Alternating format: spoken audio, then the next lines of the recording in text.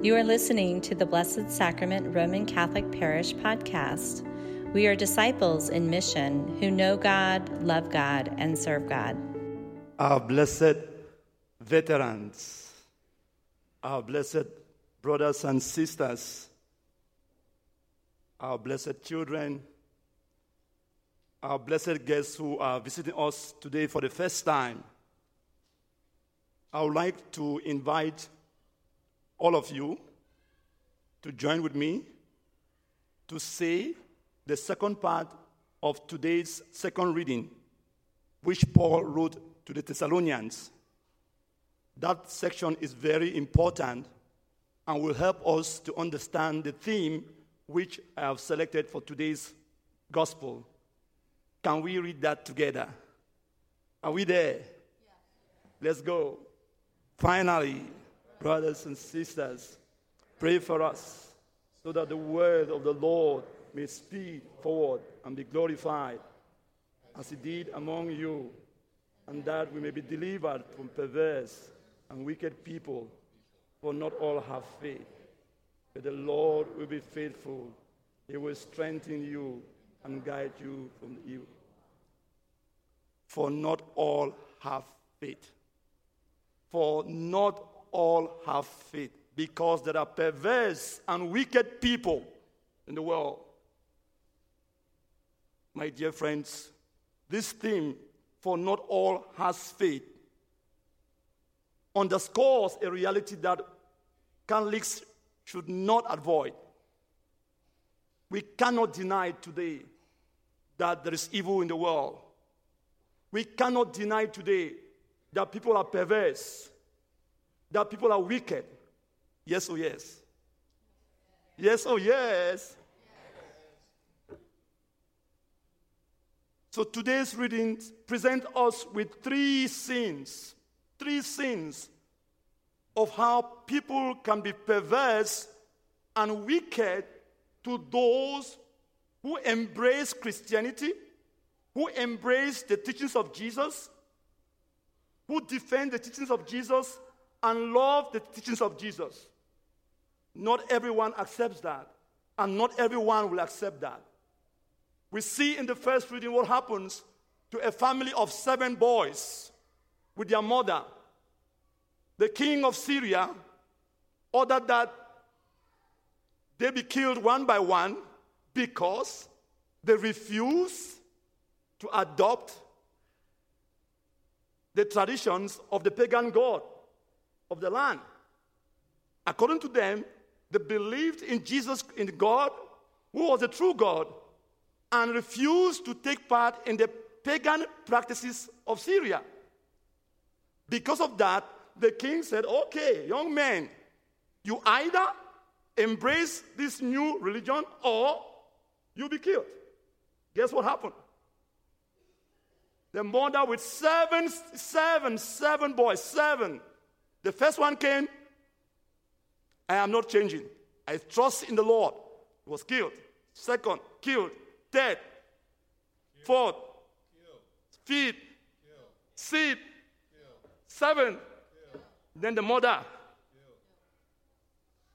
So there are people who don't believe in what we stand for. There are people who are perverse and wicked to see you stand for what you believe, the choice you have made. And sometimes, like the family, sometimes death may be the outcome of that belief, if we are serious about our faith. In the second reading, Paul says the same thing.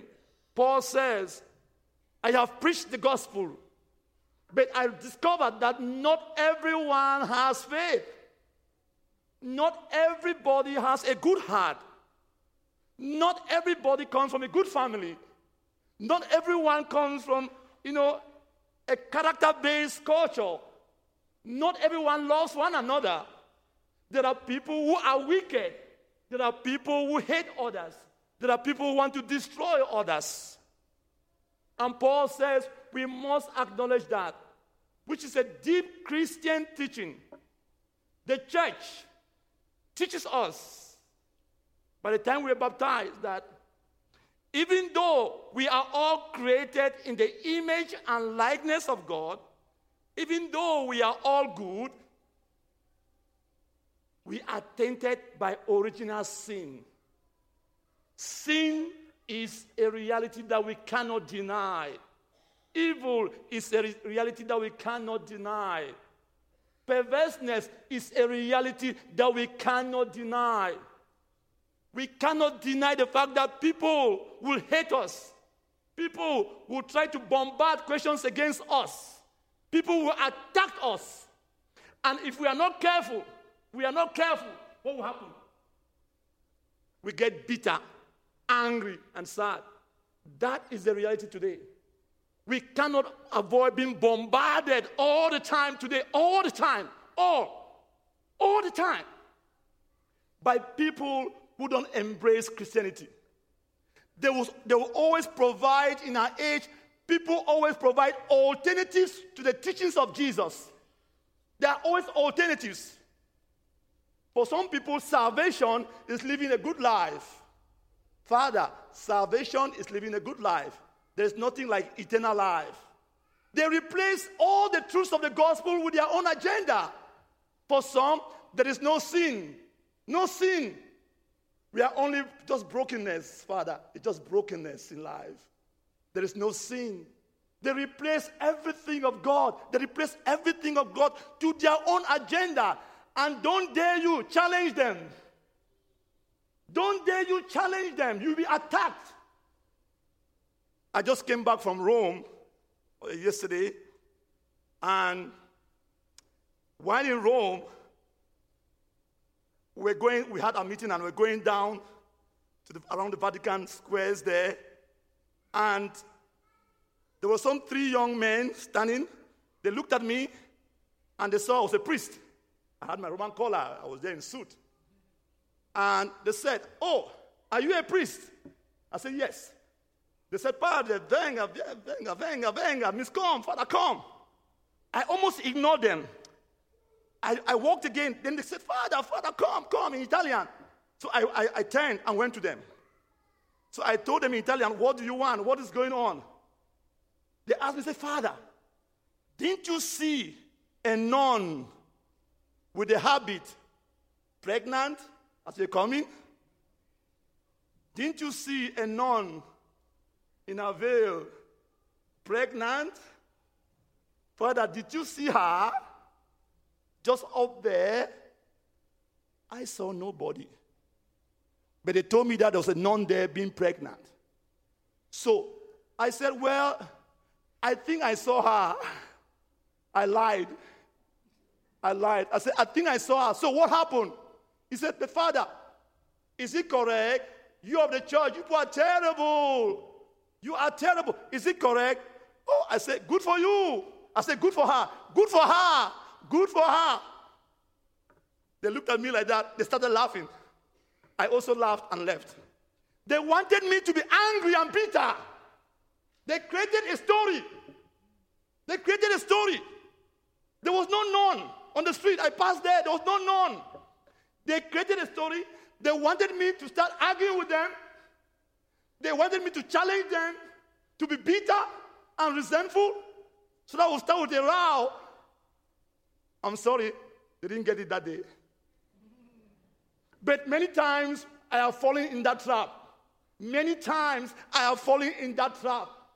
And if we are not careful as Catholics today, you will all say with me that when they meet you, when there's an agenda, and they come up with those questions that they want to trap you, we easily give in to them.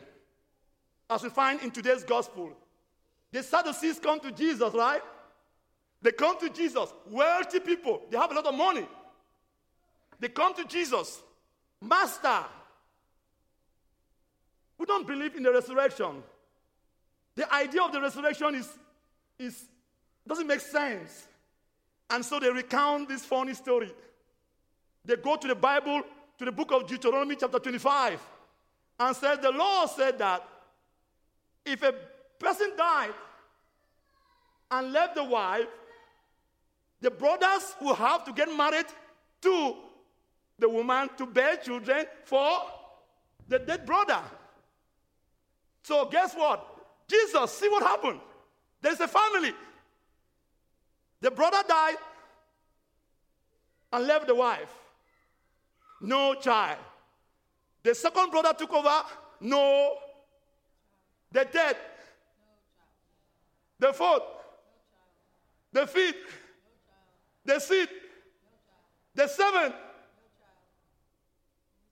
They said to Jesus, whose wife will be at the resurrection if you believe in the resurrection? It doesn't make sense. Whose wife will the 7 brothers be? There are one woman for 7 more brothers. Whose wife would that person have? They were trying to ridicule the belief in the resurrection. They were trying to ridicule Christ. They were trying to trap him. These things are normal today. The question which I would like to ask to review is, what is the way forward? I would like to provide a few practical tips for us today. When we encounter these problems, they are real. They are real. Am I speaking Chinese? Have we encountered these people? Have we encountered people of this nature who come to you to make you angry, to challenge what is going on in the church, to challenge you, to challenge your faith, and make you look like a ridicule? Are they real? Thank you. Thank you so much. I thought I was speaking Chinese this morning. They are real. They are real. They are real. Especially with the abuse crisis and the church and clergy and nuns. They create stories sometimes. I'm not saying that all is not true. But they want to create more stories. There are people who have been paid, who use money to bring down the church every day. Every day. It's a reality. Every day. People have the money to destroy the church intentionally. What should we do? The first advice that Christ gives us is that we should pray for our enemies. We should pray for them. We should bless them. Christ says, pray for your enemies and bless those who persecute you. This is not easy, right? Difficult. Somebody who is trying to run you down, you said, pray and bless. But that is the way. That is the way of Christ. The way of Christ that we should pray for our enemies and bless those who persecute us, who hate us, who are wicked towards us, who are perverse towards us. We should pray and bless them. This is very important. Secondly, we need to adopt what I call the resurrection approach to those who hate us, to those who are wicked to us and the church. We need to adopt the resurrection approach. What is the resurrection approach? The resurrection approach is that confidence that things will pass away. Things will pass away in life. But victory belongs to Jesus and God. No matter what we are going through now, no matter what challenges the church is going through now, these things will pass away. God is in charge. God is in charge. The church has seen all kinds of crises on this earth. It has seen it. It will pass away because God is in charge. We need to adopt that resurrection approach towards life. God, it will pass away. It will pass away. Let's not kill ourselves to the problems. It will pass away. Yes or yes? The next proposal that I'm giving is that we should learn to use our own reason to challenge those who come to us. We should use reason. Sometimes reason is enough, like Christ did in today's gospel.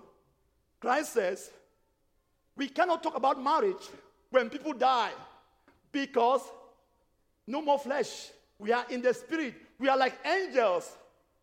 Angels don't have bodies. And if angels don't have bodies, how can you talk about marriage? So Christ used reason to challenge the Sadducees. Simple reason. If we don't have bodies, why talk about marriage? And you Sadducees, you know that When people die, their bodies are no longer there. So why talk about marriage? Why talk about children? So it does not make sense. Sometimes we need to use reason. Above all, sometimes we need to go back to Scripture. For me, the most important way to respond to those who attack us is the Scripture. Once you know the Scripture very well, you can face your opponents. Because the Scripture is the final authority of the church. The Scripture is the final authority of God. It's God's word. God said, let there be light, and there was light. What God says happens. What God says happens. God said, let there be light. There was light. So the word of God is so powerful that we hardly use the word of God. And this is where sometimes we Catholics, in front of our other brothers and sisters in other faith, we look sometimes, down because we don't know the Scriptures. We don't know the Scriptures. Sometimes when we are talking with our own colleagues, Protestant colleagues, they bamboozle us with the Scriptures. We need to know the Scriptures. There is no teaching in the Catholic Church that is not based on the Scriptures. There is no teaching. Everything about the Blessed Mother, about sin, about family, everything is in the Scriptures. If we know the Scriptures, we beat our enemies. That is why Jesus used the Scriptures and told the Pharisees, in the Old Testament, your prophets talk about the God of Abraham, the God of Isaac, the God of Jacob. If the God of Abraham, the God of Isaac and Jacob is alive, why do you reject the resurrection? It means that what you are saying about the God of Abraham and the God of Isaac and the God of Jacob is a lie. So Jesus uses the Scripture against them. Every time you see in the gospel, Jesus will use the Scriptures against those who try to trap him. He does not judge them. He will not condemn them. Please don't condemn them. Don't judge anybody. Don't condemn anybody. Use the Scripture. Use God's word. Use the power of God's word. Because God's word is alive. My words are spirit and they are. My words are spirit and they are alive. The word of God is alive. Let's use it. Let's not get into all the entanglement. And above all, don't entangle yourselves with disputes on earth. Because in heaven, there are no disputes in heaven. There are no disputes in heaven. Can we say that together? So don't get yourself entangled when people come to entangle you with disputes on earth. Because in heaven, there are no disputes. Don't get yourself into all those disputes. You get angry, you get bitter, you get frustrated, you are stressed up, you don't sleep in the night because somebody met you and started all those talks and disputes. Please, let us not get entangled. We are children of heaven. We are sons and daughters of heaven. In heaven, there are no disputes. So why get involved in disputes nowadays? It doesn't make any sense.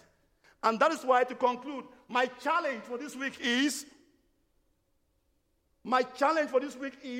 when we are confronted, when those who are perverse and wicked confront us, what should we do? This is the proposal. Pray for them and bless them. Now we should do what? Pray for them, bless them. I didn't get you very well. Pray for them, bless them. This week, people will still call you and still attack you. When they call you and attack you, what should we do? Pray for them, bless them. God bless you all. Thank you for listening to the Blessed Sacrament Roman Catholic Parish podcast. We are disciples in mission who know God, love God, and serve God.